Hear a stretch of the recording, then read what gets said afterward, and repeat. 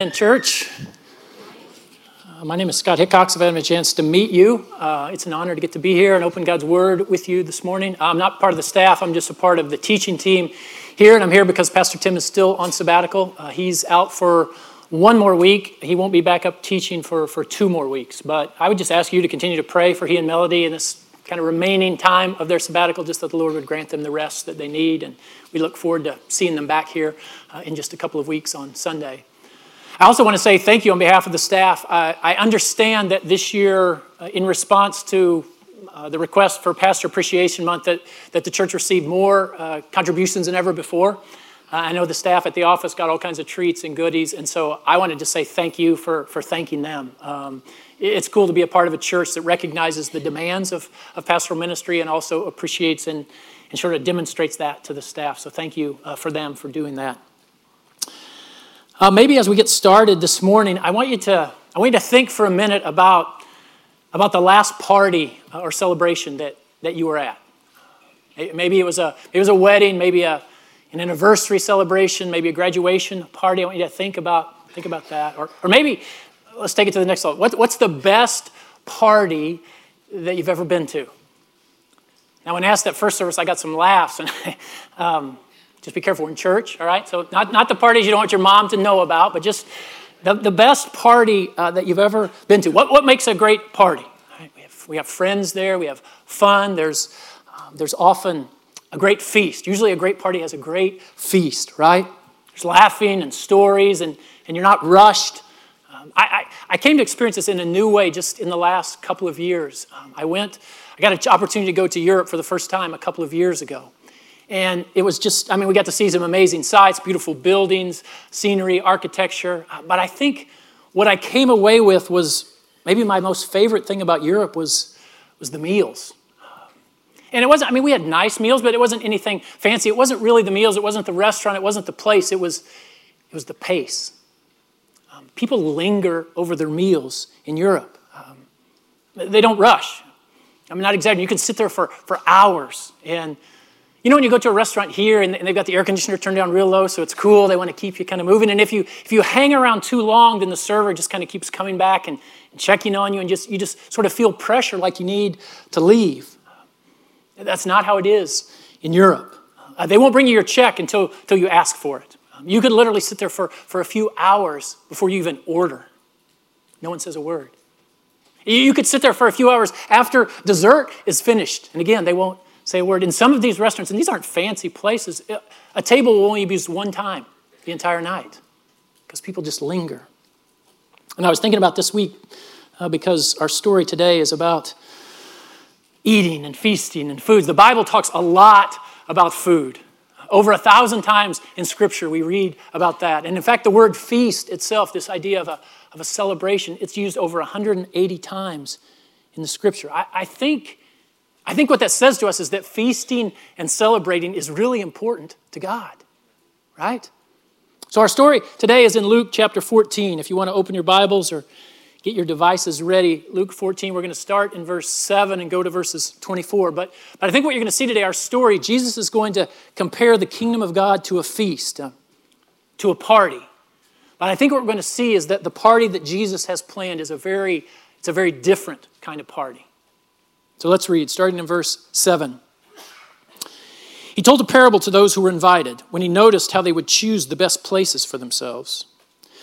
When you are invited by someone to a wedding banquet, don't recline at the best place, because a more distinguished person than you may have been invited by your host. The one who invited both of you may come and say to you, "Give your place to this man," and then in humiliation you will proceed to take the lowest place. But when you are invited, go and recline in the lowest place, so that when the one who invited you comes, he will say to you, "Friend, move up higher." And then you will be honored in the presence of all the other guests. For everyone who exalts himself will be humbled, and the one who humbles himself will be exalted. He also said to the one who had invited him, "When you give a lunch or a dinner, don't invite your friends, your brothers or sisters, your relatives, or your rich neighbors, because they might invite you back and you would be repaid. On the contrary, when you host a banquet, invite those who are poor, maimed, lame, and blind, and you will be blessed because they cannot repay you, for you will be repaid at the resurrection of the righteous." When one of those who reclined at the table with him heard these things, he said to him, "Blessed is the one who will eat bread in the kingdom of God." And then he, Jesus, told them, "A man was given a large banquet and invited many. At the time of the banquet, he sent his servant to tell those who were invited, 'Come, because everything is now ready.' But without exception, they all began to make excuses. The first one said to him, 'I bought a field and I must go out and see it. I ask you to excuse me.' Another said, 'I have bought 5 yoke of oxen. I'm going to try them out. I ask you to excuse me.' And another said, 'I just got married and therefore I'm unable to come.' So the servant came back and reported these things to the master. And then in anger, the master of the house told his servant, 'Go out quickly into the streets and alleys of the city and bring in here the poor, the maimed, the blind, and the lame.' 'Master,' the servant said, 'what you ordered has been done and there's still room.' And then the master told the servant, 'Go out into the highways and the hedges and make them come in so that my house may be filled. For I tell you, not one of those people who were invited will enjoy my banquet.'" This is the word of the Lord. Let me pray for us. Father, we do thank you for your word, for its truth. Yeah, we just thank you this morning, reminded that we have this privilege to gather where so many in the world don't have that. So thank you for the freedom to do that. I was just struck in the first service by the invitation that you give us here this morning is it's beyond what I can do justice to. So I just pray that you would speak. I pray as we sang that you would show us your glory, that you would do that this morning. We need to see you, your power, your mercy, your majesty. So I pray by the power of Spirit you would do that in us. Open our eyes to see you, I pray. In Jesus' name, amen. Well, maybe one more question before we start. What is your picture of heaven like? When you think about heaven, what comes to mind for you? My fear is that for a lot of people, we have this idea that heaven is like maybe one big, long church service or like eternal choir practice. And then we wonder why no one is interested. Some people think we're just going to have wings and harps, but it's not how Jesus describes it. He says his kingdom, it's everything your heart has ever longed for. He compares it to a feast, to a party, the best party that you've ever been to. I believe we need to really change our PR campaign about heaven and about the kingdom. Because who doesn't love a party, right? Now, some of you I know are introverts. You're saying, not me, Scott. Listen, there are parties that you enjoy too, right? They just require the right people and the right places. And I believe that God is big enough to create a party that even you would enjoy. But do you see sort of what this says about us? I mean, the reason that we love to get together, the reason we love to share a meal, to celebrate, to party, I think even the reason we celebrate around the holidays, do you see why that is? We're made in the image and the likeness of God. And this is who our God is. He's a joyous God, a good God. He's a God who loves to celebrate. I mean, think about this. Jesus' first miracle was fixing a tap at a party. That's what he did. He turned water into the most amazing wine these people had ever tasted. I mean, have you ever asked yourself why that was his first miracle? Jesus is coming on the scene, his inaugural miracle. He can do anything. Why not raise someone from the dead? Cast out a demon. Why would he make his first miracle fixing a beverage problem at a party? Because I believe Jesus is giving us a picture of his coming kingdom, of who he is and what he's about. You see, I think the world has this misconception about what Christianity really is. And I fear sometimes we believe it too. The Christianity just boils down to this. Don't smile too much. Keep your nose clean. Follow all the rules. Pass out the bulletins. Maybe serve in a soup kitchen once a month. I mean, it's not a particularly fun life, but it's sort of what we have to do to get to heaven. I mean, is that Christianity? Not according to Jesus. He says the kingdom of God is a party, and I'm the Lord of the feast. That's what he says. I think he came to restore the eternal party that God created us for. A party that's going to be filled with joy and laughter, good food and drink and fellowship. And the earthly feasts that we enjoy today, they last for just a moment. But at his feast, all hunger, all joylessness, it's all going to be gone forever. No more sin, no more tears, no more death.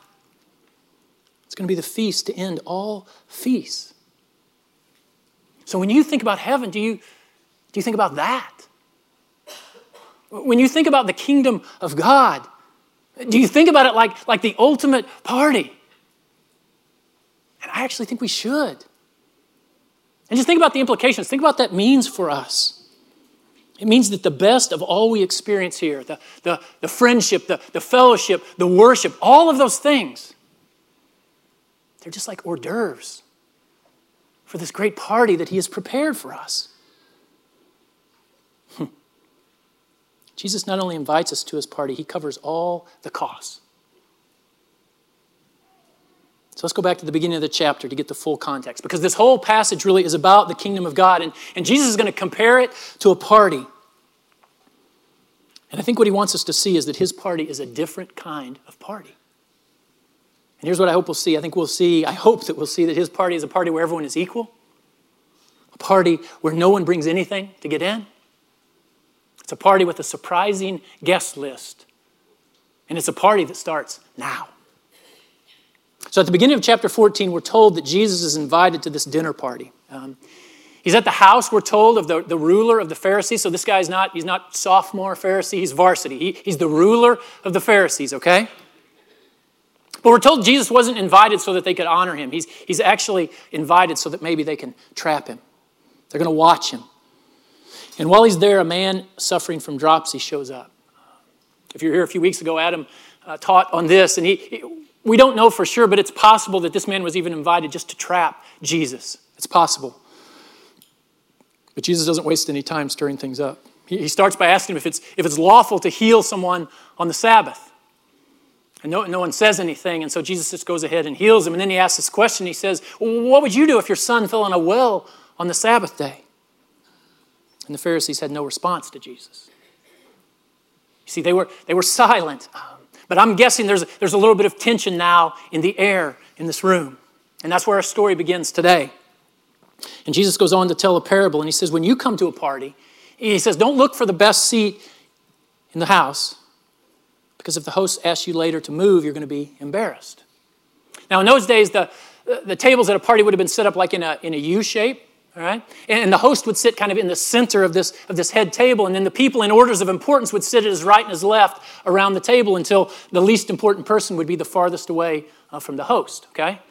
Not terribly dissimilar to the weddings today, right? We have a head table, and usually the more important people sit towards the front. But apparently at this Pharisees' party, there was no seating chart. And so the people begin to start jockeying for position. And in verse 7, we're told that Jesus is watching this play out. And so in your mind, I want you to imagine for a second what's happening here. I mean, you can see the guy, he writes his name on the cup real quick and sets it right next to the host spot, right? And then another guy sneaks up and he grabs a napkin, he sneezes in it and puts it on the other side, just marking that spot.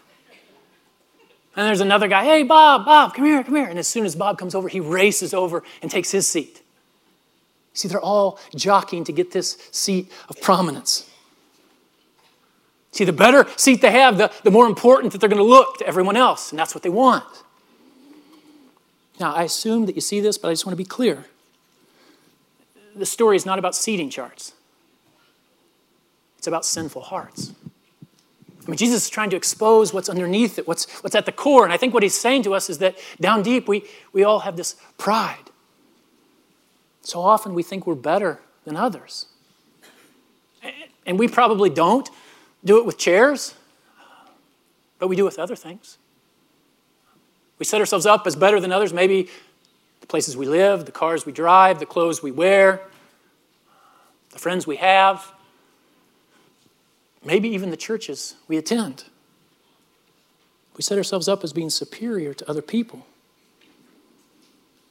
And most of us are too spiritual to say it out loud, but I think if we're honest, that's how we feel at times. That's what's in our hearts.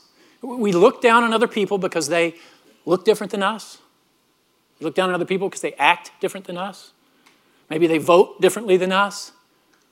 Whatever it is, we look for that distinction and then we look down on them. And you see what that, just inherent in that definition, if we're looking down, that means we think we're above, right? It's just pride. It's self-righteousness. I gave this definition last time, but I think it's good, so I'm going to repeat it. Self-righteousness is looking down on someone else because they sin differently than you. That's what it is. It's self-righteousness. See, I fear that we might be a little more like the people at the party than we want to admit. We may not think we deserve the seat of honor, but at least a better seat than most other people. And so Jesus says to the guests, and I think he says to us, he says, take the low seat instead. And when he says that, I don't think he's just giving us good social advice there. I think he's actually talking about the way of salvation there. You remember from Luke 13? I said the only qualification to be accepted into the kingdom is to admit that you're not qualified. That's the point. It's humility. It's recognizing who we are and who God is. And I think what Jesus is reminding them there is that at his party, everyone is equal. None of us deserve a seat at God's table. We don't even deserve to be at the party. You see, that's what Jesus does. That's what the gospel is in Jesus. That the one who deserved the high place, he came down and took the low place for us. He went to the cross. He suffered the penalty so that we could have a place at God's table. There's a song we sing around here sometimes. I love the lyrics. Trust me, I won't sing it for you. But it says, we were the beggars, and now we're royalty. We were the prisoners, and now we're running free. We're forgiven, accepted, redeemed by his grace. Church, that is the good news of the gospel.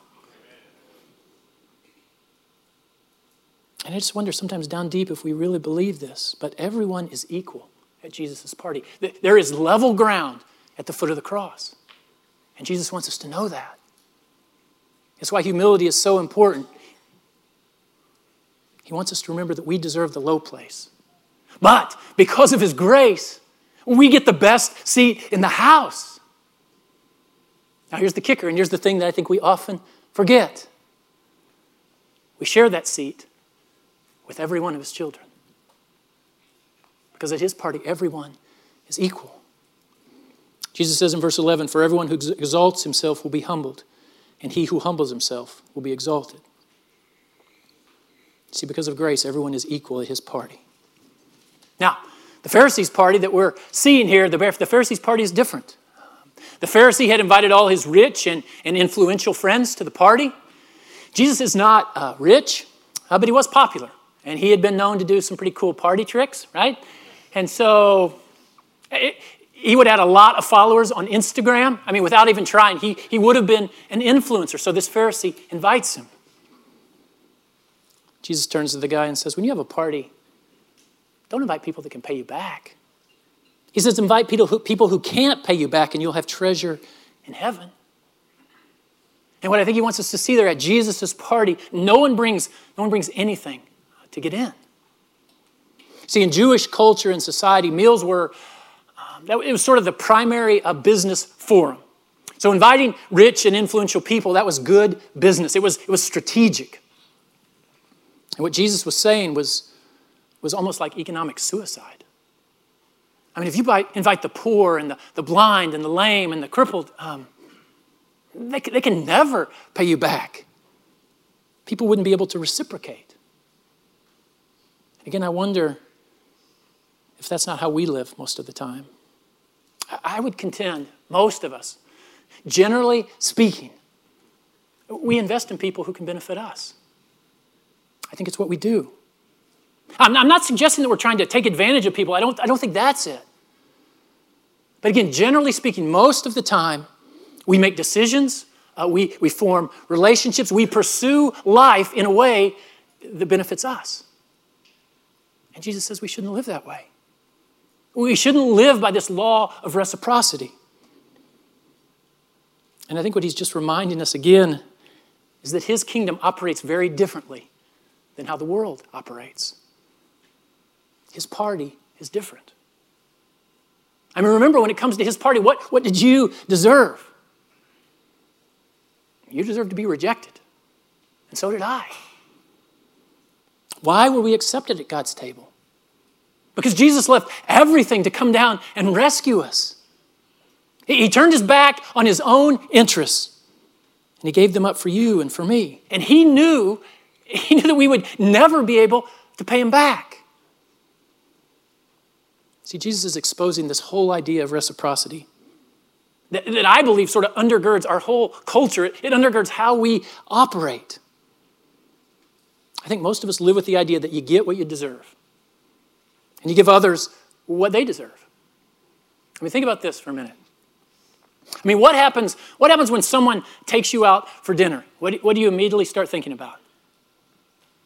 Better take them out, right? So someone gives you a gift and you start to write in your calendar, I don't want to forget their birthday. It seems like when anything nice comes our way, many times we immediately think about repayment, sometimes before we even think about gratitude. But we can't do that with God, can we? I mean, because at the heart of the gospel is that we owed a debt that we could never repay.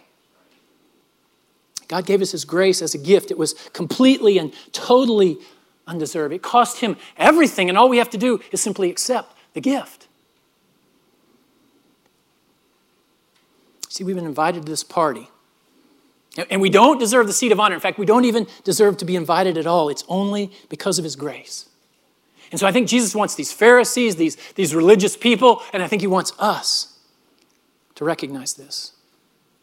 And again, because I believe it sort of goes against our culture, it goes against sort of just how we operate, it is difficult for us. I think we struggle with it. I mean, we know what the Bible says, right? The Bible says that, the Bible says that the poor in spirit will inherit the kingdom of God. We know that. But I think somewhere in the back of our mind we're thinking, well, we're sort of middle class in spirit, right? I mean, we've got a little bit to offer. And we've got some things we can bring God that make us a little more acceptable to you. Here's an analogy. I tried it first service. It's a little dated, but we'll go with it anyway, all right? How about a potluck supper? Some of you know what I'm talking about, right? At a potluck, everyone brings something to share, okay? Now, I don't know about you, but when I grew up, I was taught that if you didn't bring something to a potluck, you didn't eat. That's just how it works. And you see, I think sometimes we think about Jesus' party like a potluck. That if we don't bring something, we can't come. And his party is different. At his party, you can't bring anything to make yourself more acceptable to him. He's already done it all. He's covered all the costs. At Jesus' party, no one brings anything to get in. Now, I would imagine, again, at this point, the tension is continuing to rise in the room. Just think back what has happened. Jesus has healed a man on the Sabbath. He's asked questions that the Pharisees can't answer. And now he's blown up their social ladder, and he's blown up their whole economic system. And so some dude, there's always one in the room. He tries to break the tension. Look at verse 15. There's a guy reclining at the table, and he says, "Blessed is everyone who will eat bread in the kingdom of God." So here's this religious guy. I'm sure he's very well-intentioned. And basically what he's saying is, Jesus, this sounds like a great party, and I'm glad we're all going to be there with you. And Jesus starts to tell a story. And basically what the story says is, guess what? You're not all going to be there. It's like he did back in Luke 13. He's saying that his party has a surprising guest list. In verse 16, he says, a man's giving this large banquet and invited many. At the time of the banquet, he sent a servant to tell those who were invited, come, because everything is now ready. Now, again, this is where context is helpful for us. In that culture, there was like a two-stage invitation system that they used anytime they were doing a big feast or celebration. Keep in mind why this is necessary. There's no Hy-Vee. There's no Costco, right? There's no refrigeration. There's no running water. If you're going to have a feast, it's complicated, right? You needed to know how many people were going to come so you knew how many animals to slaughter. You needed to know how many crops to harvest. I don't know about you, but one of the difficult things for me when I'm cooking, which is not very often, I just want to be clear about that, okay? But when I do, it's getting everything ready at the same time, right? I mean, I forget to put the bread in, and so when I take the meat off the grill, it's cold by the time the bread is ready. Can you imagine in this culture how difficult that would have been? And so the invitation is done in 2 stages. First, the servant will go out and he'll make this blanket invitation. And he waits to get a commitment for people to say, yes, I'm coming. I want to be at the feast. I'll be there. It's a little bit like a save the date in an RSVP, okay? But unlike in our culture where the RSVP really doesn't mean anything today, it meant something here. I mean, once you told the servant that you were coming, you were obligated to be there. So the servant goes about slaughtering the animals. They harvest the produce, they prepare the bread, the meal, the wine, they get everything ready. They go to the master and they say, we're ready. He says, okay, go tell people, it's time, come.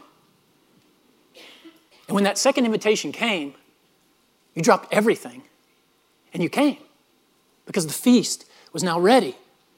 It would have been, in that culture, again, it would have been incredibly offensive to not show up once you had said that you would be there. Well, in the story that Jesus tells, the people start making excuses. Now, we're going to come back to the excuses in just a minute, but look what happens next. When these people, they've made the commitment, they say, now they're starting to make all these excuses. So the master tells the servant, go, invite the poor, the blind, the lame, invite them to come. And as we just talked about, this would have been shocking because a rich person inviting the marginalized of society just wouldn't happen. So that was shocking enough in itself. But Jesus keeps pressing. The servant comes back and says, Master, we've done that. There's still room. So then the master says, go to the highways and the hedges and bring these people in. Now, this is where, again, without being in that context, phrases like this get lost in us. But Jesus is he's taking the gloves off here. I mean, this is shocking what he's saying to them. In Jewish culture, if you said the highway people or the hedges people, you meant the moral outcasts of society. I mean, these people aren't just poor. These are the moral reprobates of their culture. These people aren't even allowed inside the town. That's how bad they are. Jesus is trying to shock them, and so I don't know what would shock you, but murderers, sex offenders, adult film stars. Jesus says, invite them all to my party. His party has a surprising guest list. And he's telling us the story because it's a picture of the nation of Israel. God's chosen people who have received the invitation, but who have rejected him. He's invited them to kingdom. They had initially accepted, but now they're making excuses. When Jesus says, come and follow them, that's when they start to make excuses. So let's go back and look at them. And there's something I think that's interesting when you look at these 3 excuses. Notice what they don't say. They don't say, listen, I'm cheating on my wife today, I can't make it. I'm cooking meth in the basement today, I can't make it. That's not what they say. None of the things they give as excuses are bad things. They're actually good things. Property, business, family. There's nothing wrong with those things except they keep people from the party. And keep in mind, they've already said that they would come. So the first guy says, I bought some land. I gotta go check it out. Can't be there. Now, maybe Jeff Bezos does this. I don't know. Nobody I know spends a lot of money on a piece of land that they've never seen. And even if they did, it's dirt. It's not going anywhere, right? They could still come. Jesus is saying this is a lame excuse. The second guy says he bought 5 yoke of oxen. Now, this would have been a major investment in those days. A yoke of oxen was equal to about a half of a year's wages. So this guy says, I've spent 2.5 years' wages on something I've never seen. Another lame excuse. The third guy says he just got married. He can't come. Now, that makes sense. I mean, most women I know, they hate parties. They hate good food. They hate being around lots of other people, right? I mean, it's another lame excuse. I mean, they're worse than lame. They're just nonsense. And you see, the point is not the excuses themselves. I think what Jesus is addressing, again, is what's underneath them. It's the heart. It's the desires and the longings. Because keep in mind, in each of these cases, the people had accepted an invitation, a gracious invitation from a generous host. They've said, yes, I want to be there. I want to celebrate with you. I want to be in relationship with you. But something happens, and now they say they can't come. And essentially what they're saying is, something more important has come up. So do you see? I mean, an invitation has gone out to all of us. It's an invitation to Jesus' party. He is preparing the greatest party in the history of the world. It's going to celebrate the defeat of Satan and sin and death and hell through the life and the death and the resurrection of Jesus. And all who are invited are welcome to come. But some of you this morning might be saying, well, I don't know, I'm not sure about this Jesus guy. I'm kind of busy with my career right now. Maybe later. Listen, I want to be as gracious and as pastoral as I can be here, but those are just lame excuses. This is the greatest invitation in the history of the world. No more guilt, no more shame. Your sins forgiven, just freedom. All you have to do is accept the invitation. And just in case there's any confusion, I want to make sure you get this.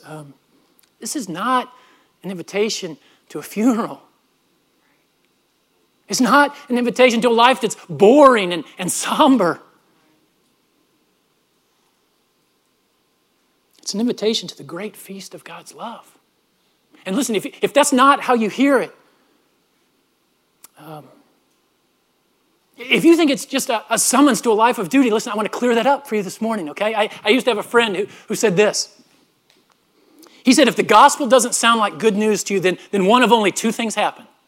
Number one, either they misspoke or you misheard. That's it. Those are the only two options. The wires got crossed somewhere, because the invitation of the Bible, the invitation of the gospel, it's the best news the world has ever known. And it is an invitation to this banquet, this feast, this party that's going to celebrate God's love in Jesus. It's good news. And so if you're here this morning and you're not yet a follower of Jesus, listen, we are glad that you're here. But this is what we want you to know. You've been invited to this party, to this feast. And so please don't leave here today without talking to someone. Ask some questions. Don't let those excuses keep you from exploring the claims of Jesus. The rest of you, if you are a follower of Jesus, if you have responded to this invitation, listen, I want to make sure you understand this is for you too. Remember who Jesus was talking to, or he's talking to religious people. And religious people are prone to miss Jesus. And I think what he's saying to us is that far too often our commitment to follow him gets crowded out by other things. I mean, we'll follow him when it's convenient. We would never say this out loud, but what our actions demonstrate is that there are things in our life that are more important than him. I mean, we'll follow him as long as we don't get a better offer. We all struggle with FOMO at some level, right? We say things like, I can't spend regular time with Jesus, I'm too busy. I can't join a community group, it's too big of a commitment. I can't be at church every Sunday. I mean, we have ball games, we have tournaments. I can't serve regularly, we have young kids, it's hard. I can't give regularly to the church. I have debt, we need a new car. I mean, I could keep going. What is it for you? What gets in the way of you accepting Jesus' invitation to spend time with him? Just be honest this morning between you and the Lord. Listen, I know our culture, man, it's hard. We are so busy. I get it because I feel it too. I say it too. I was reminded of a quote this week. It was convicting when I heard it the first time. It still is. John Piper says this: "One of the great uses of Twitter and Facebook will be to prove at the last day that prayerlessness was not from a lack of time." Church, we have time. Maybe it's not social media for you, praise the Lord, but it's something. What is it? What is it for you? The invitation from Jesus is just to be in his presence, to spend time with him, to enjoy a foretaste of this party that's coming. You know, Amy and I are in a season right now of watching people close to us face their own mortality. And I think what I'm realizing, at least, is that I'm not that far behind them. I mean, I have more years behind me than I have ahead of me now, and it's sort of causing me just to reassess my life. Here's the crazy thing. We spend most of our lives preparing for retirement. I mean, we work and we work and we save so that we're prepared for the last 20 years of our life. And there's nothing wrong with preparing for the last 20 years of our life, but what if we gave the same effort preparing for the first 1,000,000 years of eternity? Again, don't hear what I'm not saying. I'm not saying don't plan for retirement. I'm not saying work or working out or youth sports are bad. I'm not saying that. I'm just saying they're lame excuses in light of the invitation. I mean, maybe this will help. Think about this. If you're at work, you're in a meeting, an important business meeting, okay, and a call comes in for you, it is not inappropriate for your assistant to say, wait, they can't take the call right now. They're in a meeting. But if your spouse calls and says your house is on fire or your kid's in the ER, guess what? That excuse doesn't fly anymore. The God of the universe is inviting us into a relationship with him. He's inviting us to spend time with him regularly. So the question just to ask is, how important is that to me? We need to finish. Look back at verse 17. The servant says, "Come now, everything is ready." He says, come now. He wants us to know that the party starts now. See, the Bible says when we are his, we have eternal life. Not we will have, we have it. It starts now, it's present. Now, I'm not suggesting that this life is a party right now. It's not. Because of sin, the world is broken.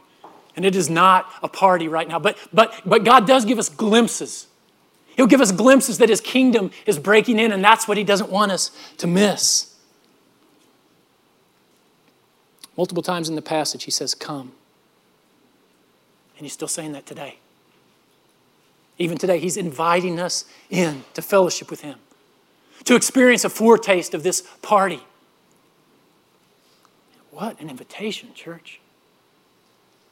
An invitation for lost people to be found, for broken people to be put back together, for addicts to be set free, for lonely people to find community, for shame and regret to be lifted, for sins to be forgiven, for hostility to be destroyed, for pain to be comforted, for relationships to be restored. It is an amazing invitation. And my fear is that for those of us who have grown up in the church, we've just heard it so many times, it's become familiar to us. And somewhere in the process, we sort of lost our wonder. We've lost our amazement that God is inviting us. And the invitation no longer stirs worship in us. It no longer overwhelms us with gratitude. I mean, we know that we're going to the party, but we'll just get ready later, we think. I'll just close with this. I'll submit to you that the greatest miracle in all the world, bigger than the God of the universe creating everything out of nothing, greater even than Jesus rising from the dead, the greatest miracle in all the earth is that the God of the universe wants friendship and fellowship with you and me. It's crazy. It doesn't even make sense. The biggest miracle is that he invites us to his party. And the invitation is open. Church, it is free. It's not without cost. Jesus knew when he came, it was going to be very costly. That he was going to die on a Roman cross, that he was going to be laid in a tomb for 3 days, and on the third day that he would rise. And he would ascend to glory so that he could begin preparing this eternal party that we can't even begin to fathom. And even today he says, come, for everything is now ready. It doesn't matter how badly you've blown it. It doesn't matter how many times you've given him a stiff arm. He says, come. He's still extending the invitation. Come, he says, everything is now ready. The table is lavishly spread. Everything is prepared. The only thing that's missing is you. So he says, come. Let's pray. What an invitation, Lord. I can't begin to do it justice. Would you allow our hearts to feel the weight of that?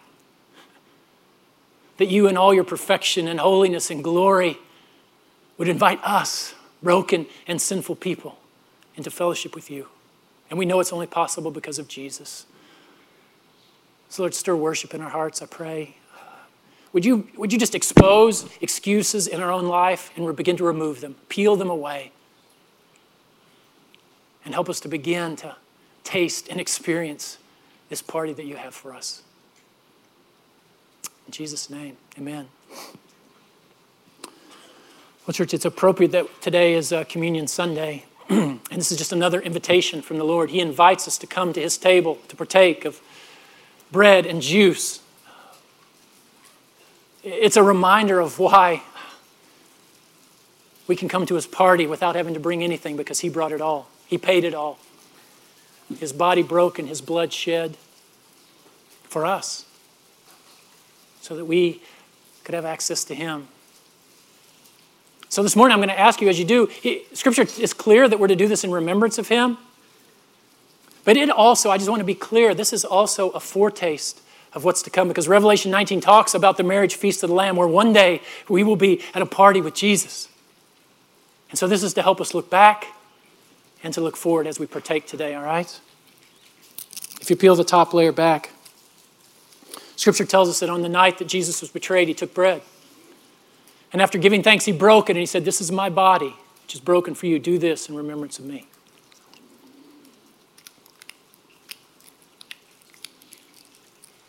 And in the same way, after supper, he took the cup, and he said, this cup is the new covenant in my blood.